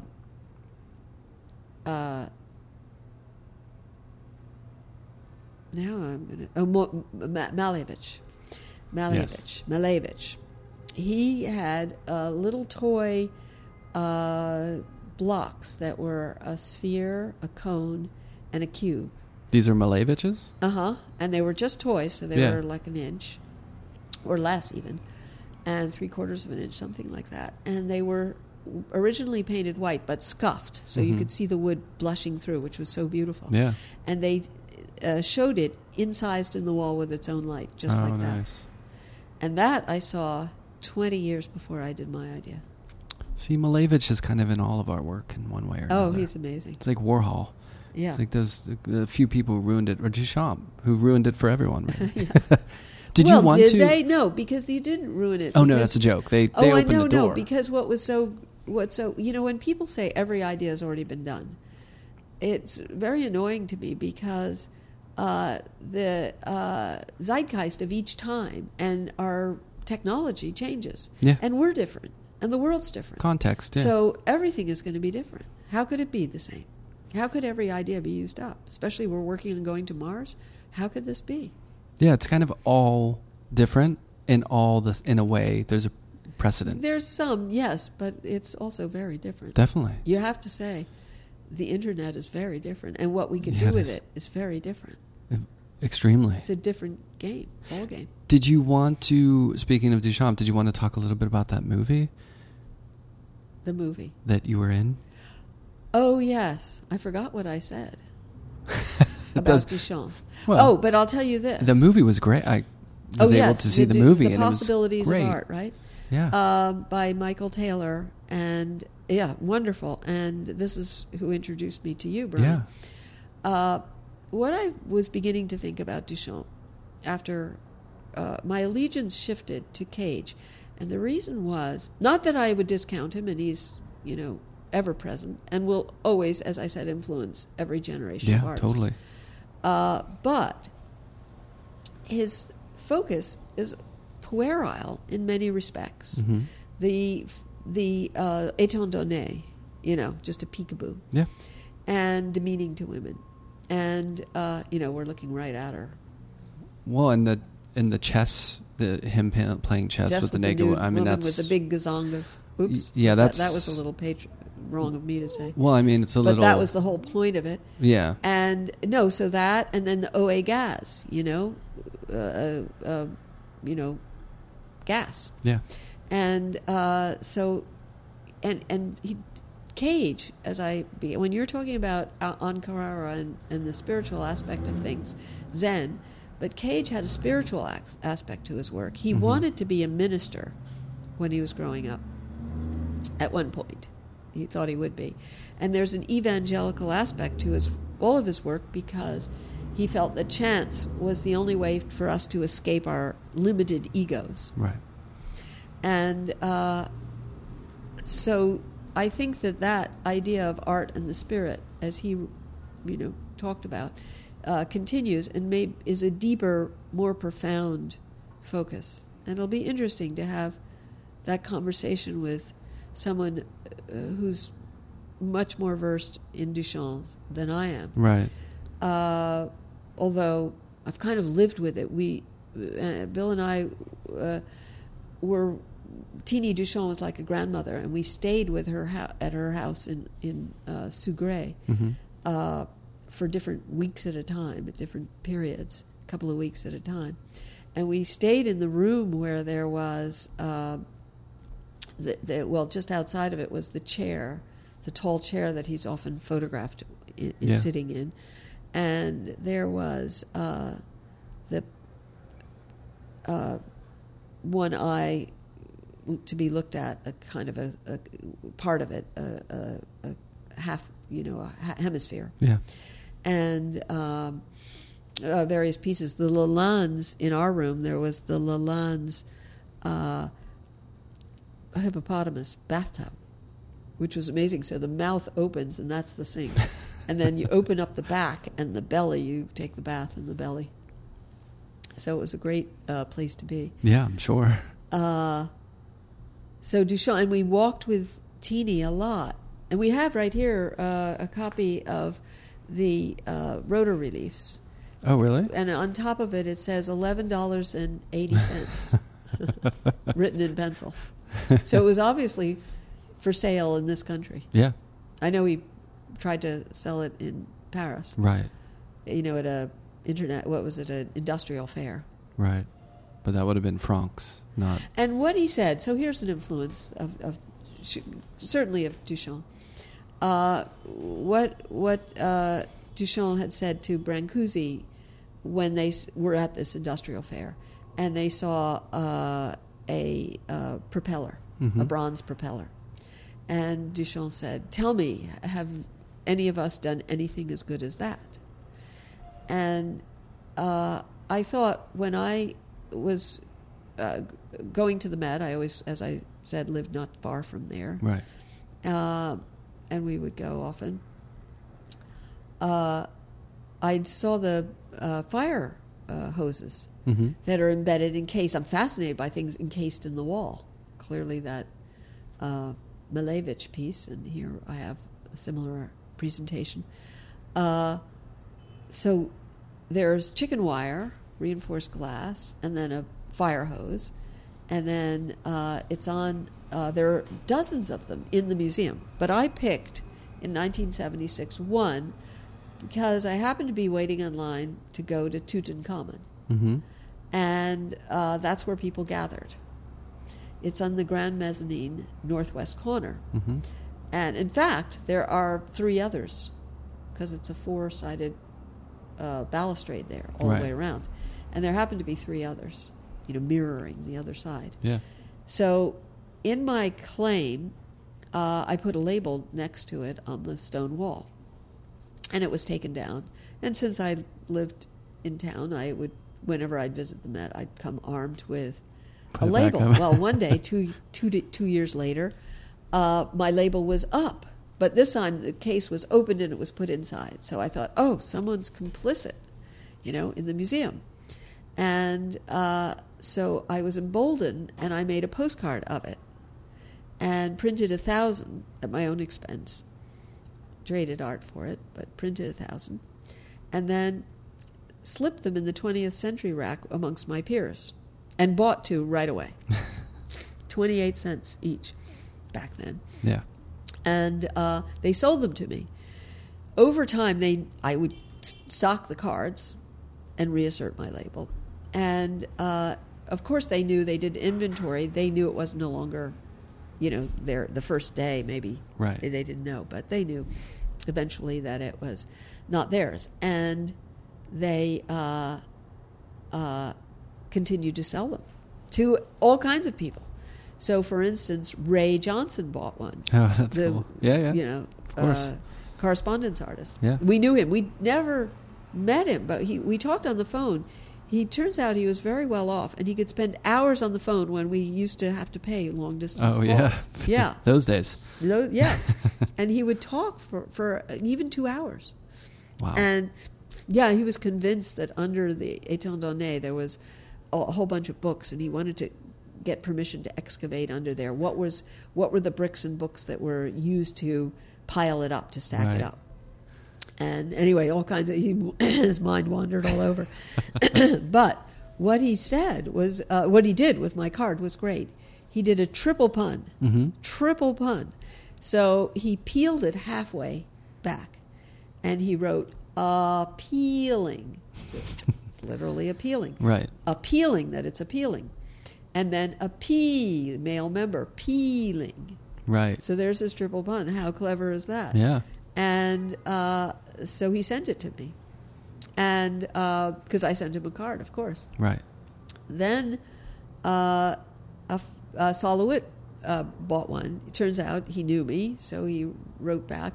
And he obliterated there was the Met, 12 years after I did my gorilla card.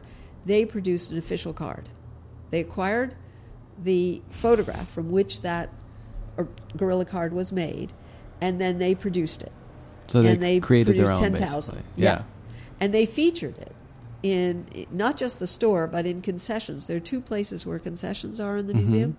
One was at the top of the grand staircase, right, and another was in the American wing, where that is it. Chase Bank or one of the Federal Bank, anyway, the facade of the bank. Right there's a concession. So they don't put every card there, just some. Yeah. And so I was very flattered. It's pretty cool. There. Yeah.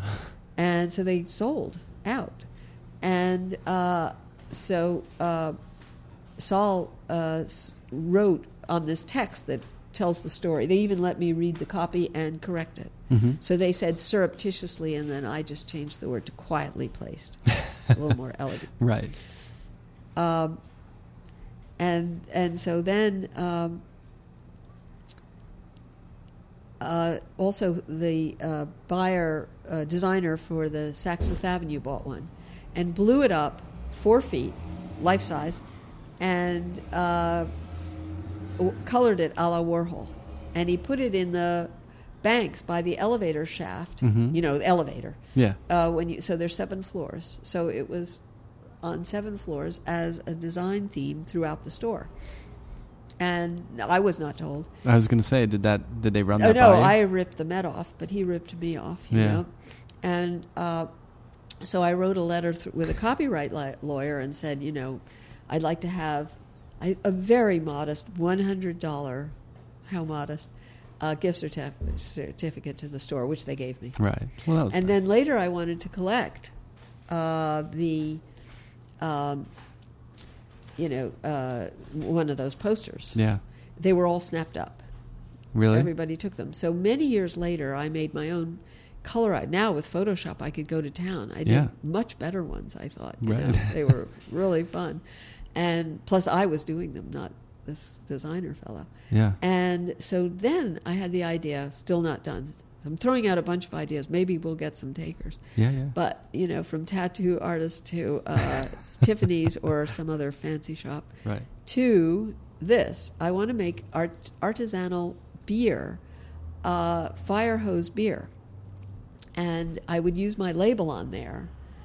And at one time, I did fill the beer bottles with urine, because what else happens when you drink beer? You got to get rid of it. So I had these beer bottles. My dealer didn't want to show them, and which was too bad. I had a 6-pack, of this, and I wanted to have one of these. The room could be dark, right, and then they could glow bright yellow.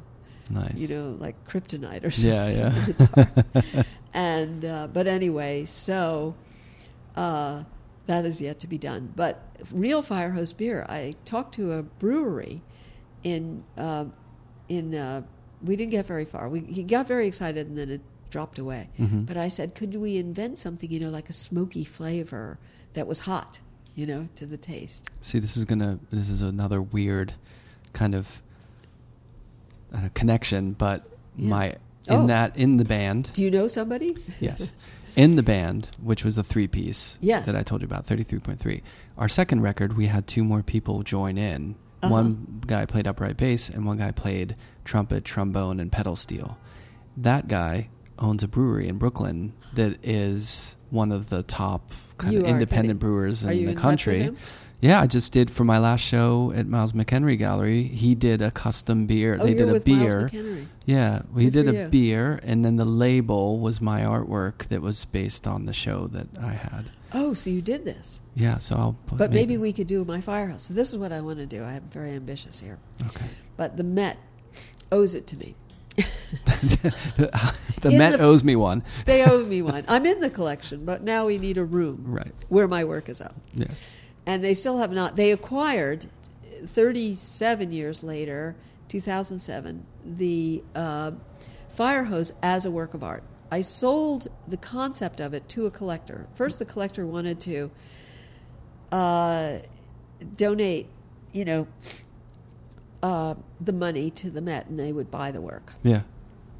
But you cannot earmark. That would bypass curators. You Right. give them money, and then they buy it. Yeah. So I said, no, you have to buy it, and then let's see if they accept it. Yeah. And her husband actually was CEO of Saks Fifth Avenue.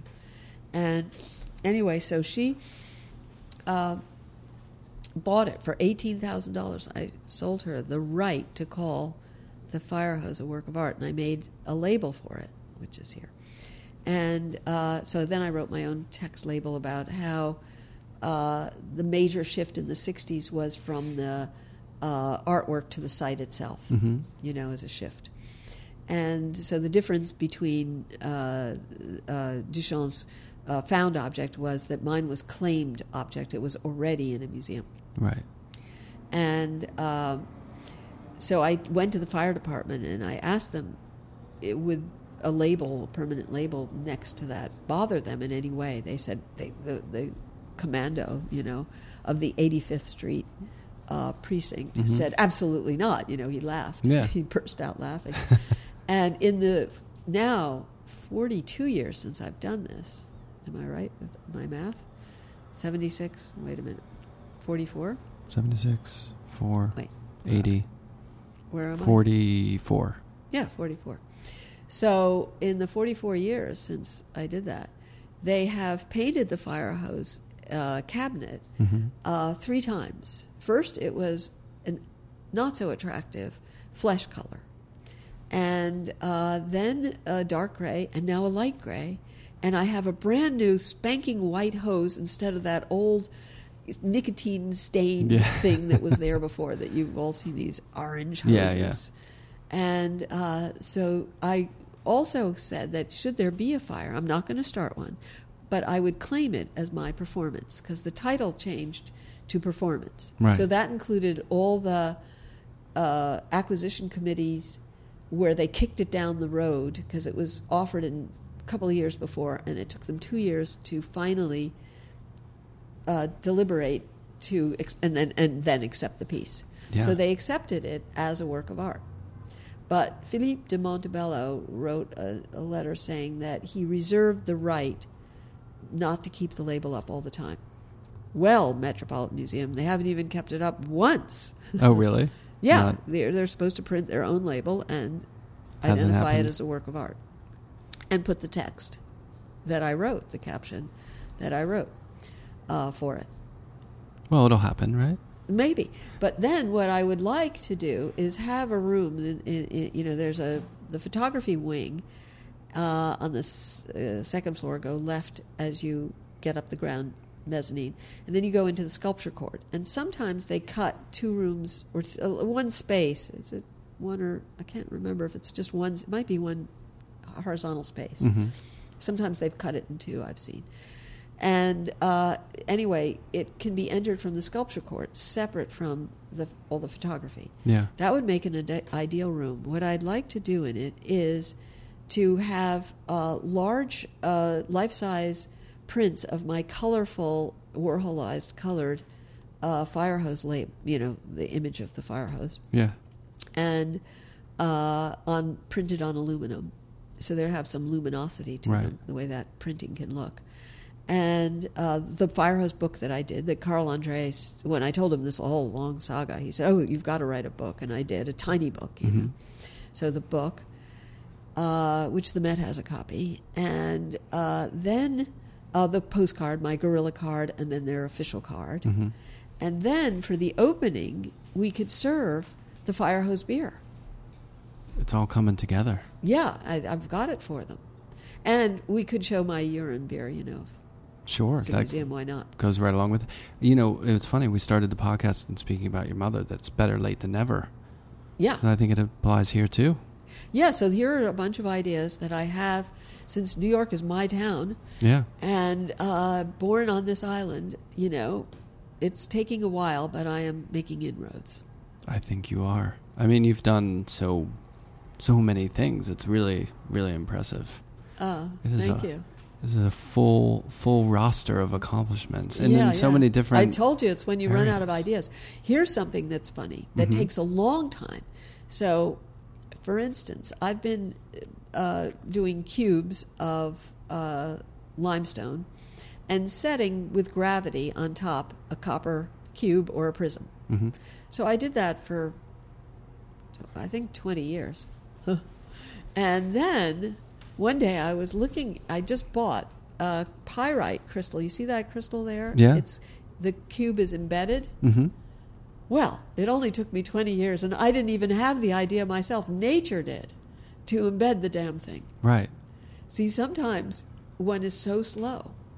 It's funny, huh? Yeah, but it feels good when you have that moment, Yes, yeah, and do it. It's kind of like a moment of clarity where things just seem to Speaking make of that, sense. this is my favorite. It's Hakuin, 1585 to 16-something. Mm-hmm. I'm not sure of his dates. But Hakuin was a Japanese poet.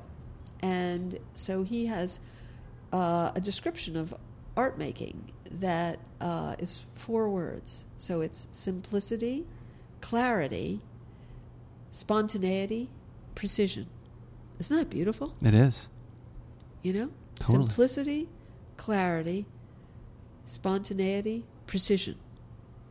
Because you have spontaneity but precision. How zen, how perfect. It seems to cover everything. And when I did those salt mounds that I drop water on, it's a very simple idea, and then I have it water dropping on stone, so it's for a slow change and for a fast, because I wanted to make sculptures that would change shape, mm-hmm. and very slow and a very fast change. Yeah. And it's, Hakuin was my man. It's very poetic. I'm a big fan. I mean, I did a show in Japan called In Praise of Shadows. It was sort of heavily... What was it called? In Praise of Shadows. In Praise of Shadows. Beautiful. Tanizaki. It's after the Tanizaki book about the appreciation of the kind of the unseen or the the unnoticed and the quiet moments, which I think is a big part. Which is what we're all doing. Yeah. As artists. Yeah, essentially. Yeah, we're. So what did you do in the show? They were images of. I spent a lot of time there taking photos and traveling around doing a project for the bullet train there. So it was all images from my travels, basically. Paintings. Oh, paintings. Yes. So you actually painted them all. Yes. Oh wow. There. No, I did them back here. Yeah, because that would take a while. Yeah, I did a show. I showed in Japan, in a miniatures gallery. And Oh, it's nice. just, they're tiny there. Yeah. It was just a little cube. I don't know. Yeah, there's not a lot of big spaces there. 15 feet square or something. Mm-hmm. Was it in Tokyo? In Tokyo. Yeah. On Omotosando, there, Fifth Avenue. Yeah. That's a great... Yeah, gallery, that's a great 360 degrees. Oh, nice. Yeah, it was amazing. And I also did a Gwangju Biennale. In Korea? I never heard of them, so I made them do all the work. I was very arrogant. When they called up, I said, "Oh well, if you make the glass droppers and or the clasps, and right, I'll provide the salt." So what it was is then the salt mound developed into a piece where I got salt from each of the continents. Mm-hmm. So I maintain that there are 6, not 7, because of racism. Because right. Eurasia is one. Mm-hmm. If you say that a continent is a large body of land surrounded by water, Eurasia is just one. Right. Just the Urals separate. Yeah. And it's racism why we call it 2. Yeah, that's true. So when I did a show in the former maritime retirement home in Staten Island, Mm-hmm. it's now an arts center. Can't think of the name. Anyway, as you take the ferry over, there's piles of salt that were revealed, and there were several different colors of these salts: green, pink, mm-hmm. white. And so I was fascinated. And after I did my installation of salt, where Anastasi, Bill, did in our room, I had a white salt mound with water dropping on it, and he had kitty corner in the same space, 1 gallon high gloss enamel poured from just below the ceiling down to the floor, and it had a pool of black Pink, oil on the floor. It was a beautiful, simple room, Right. And it was a Buddhist show, something about Buddhism, the title. Mm-hmm. And anyway, as we took the ferry, I saw the salt, so I went to visit. And it took me 2 years to collect salt from each of the continents, because salt is shipped from all over the world at the least expensive rate. Right. And it comes in to the hull of a ship and is backhoed out. They just put it, not even in containers. Mm-hmm. And I guess it's lined from the salt and the steel, but, Yeah. we're talking about vast amounts of salt. And so it took a while, but the fellow collected for me from Africa. I got from Egypt gray salt. From Eurasia, at that time I got brown salt from Ireland. From Dominican Republic, which I chose for North America, Mm-hmm. I got green salt, which is polluted by copper. Each one is a pollution. Yeah. And then from South America, what country was it? Brazil? I got pink salt. Argentinian. Peru? No. Curacao. See, Uruguay. I have all these gaps, but anyway, it doesn't matter. Somewhere in It's in South there. America. Yeah. I don't think it was. I went to Brazil, but I showed Salt Mound there. But there's a black. Maybe it was Brazil. Was it? No, it wasn't Brazil. But it was a. There's a black salt crystal cathedral Mm-hmm. in this country. Anyway, I got pink salt from there because that's where polluted by copper. And so I had pink, green, gray, brown, white, and ivory. Sounds beautiful. And the ivory I got in Gwangju. So, when I showed it in North America, I got it from, where did I get the other one? Well, I got from Antarctica. Mm-hmm. And there's a National Arts and Science. So this is how I would work. So I wrote them, and I only wrote a page. How long, a paragraph. It wasn't even very much to describe the work. Yeah. And maybe they thought it was too short or too flip. And I didn't get the grant. So I traveled down to Washington, went to the Arts and Science Foundation, and said, "You don't understand. I have to have our Antarctic salt. You have to get me, this salt because I'm doing this piece." And I brought my book and all my armature, dressed up. Yeah. That doesn't hurt. And then they gave me a grant to get salt from Antarctica. They got scientists who would gather the salt, because everywhere there's land, there's salt. It's amazing. I just picture a bunch of guys in these winter, desalinating water. Yeah, just out cultivating salt, and one guy's like, "What are you doing?" And it's like, "Oh, it's for an art piece." Yeah, in Korea. And then they shipped it to San Diego, Yeah. And then it came cross country to New York. That's amazing. And then it went all the way to Korea, South Korea, and so there I did my salts. It's pretty salts. cool. Yeah, I did it 3 times: Philadelphia, California, L.A. in a gallery, and then out there. It's an amazing piece. Yeah, it was. It was really beautiful to see the different colors. Yeah, I'm sure. Well, how can people who may not be familiar with your work? I'm sure everyone is, but how can people hardly. find out more about They could go to my website. Your website. We've been talking a long time. Are you going to broadcast all this? I don't edit anything. Yeah, we're letting it fly. Oh wow! People are getting 2 hours of dove. This is for insomniacs. Well, I mean. Okay, so if you want to go to dovebradshaw.com, you could see everything we're describing. Right. Here's another body of work that I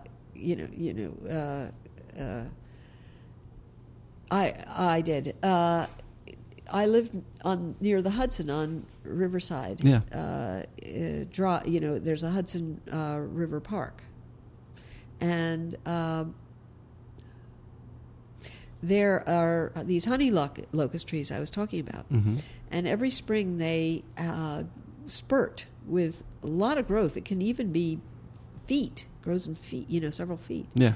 In a season, and these thorns spring out in a burl, and so I brought shears, clippers, and I upended a waste paper basket, one of those metal baskets, stand on top, and then clip away.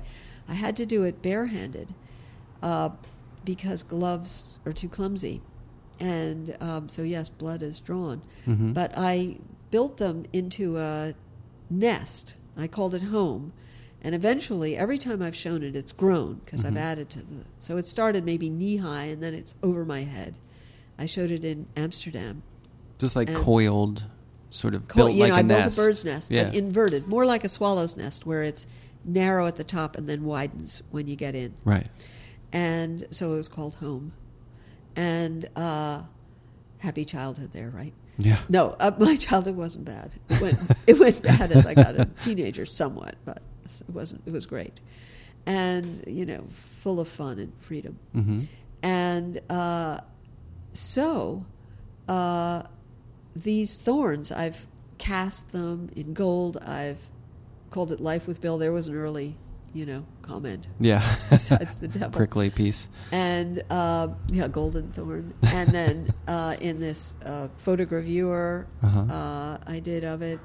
And the film piece here, which is a dancer's arm. It was one of Merce's dancers. I had great chance to study their arms over the years of working.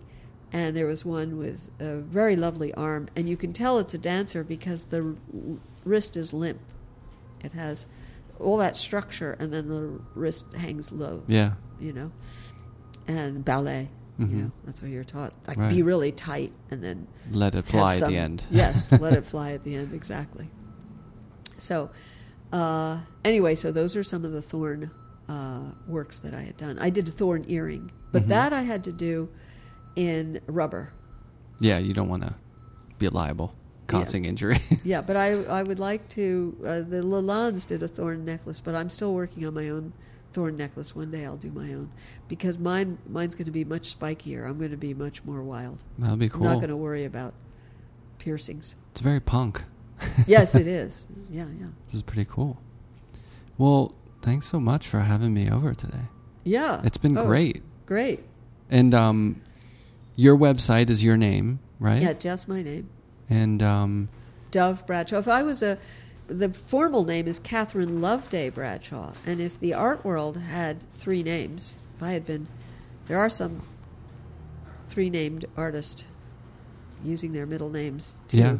But Catherine Loveday would be great for a writer. Catherine Loveday. It's Bradshaw. really nice. Yeah, it's poetic. Yeah, it's in our family for a few centuries. Yeah. Well, how did Dove come about? Mispronunciation by my older brother. So instead of being called Loveday, that would be hard. Yeah. To live with Loveday. Dove. Get a lot of beef about that. But he mispronounced it to Dovedee and then Dove short. And there it came. It's nice. Yeah. It's original. Unique. Yeah, it's unique. For sure. Although some people say, is that a hippie name? I got to California, folks, after the hippies cut their hair, so I guess it doesn't count. Right. It's past that time. Yeah. Yeah. Well, I feel like we could probably do another one of these and talk for a couple more hours. This is fun. This is great. I've enjoyed it. Thanks so much. Yes. It was great talking to you. You too. Sound and Vision is recorded, edited, and produced by myself, Brian Alfred. You can find out more about the podcast at soundandvisionpodcast.com or see more images on Instagram at Sound and Vision Podcast. You can find out more about my work at brianalfred.net or at Alfred Studio on Instagram.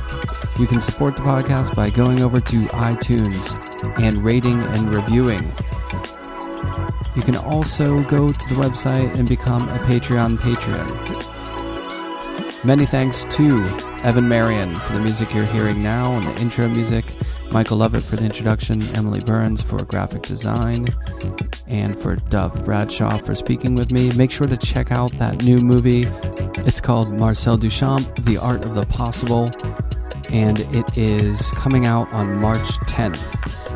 It was written and directed by Matthew Taylor and produced by Michelle Taylor, and it stars artists from Jeff Koons to Marina Abramovich to Joseph Kosuth, Calvin Tompkins, Ed Ruscha, Michel Gondry, Paul Matisse, Thierry Deduve, and many others.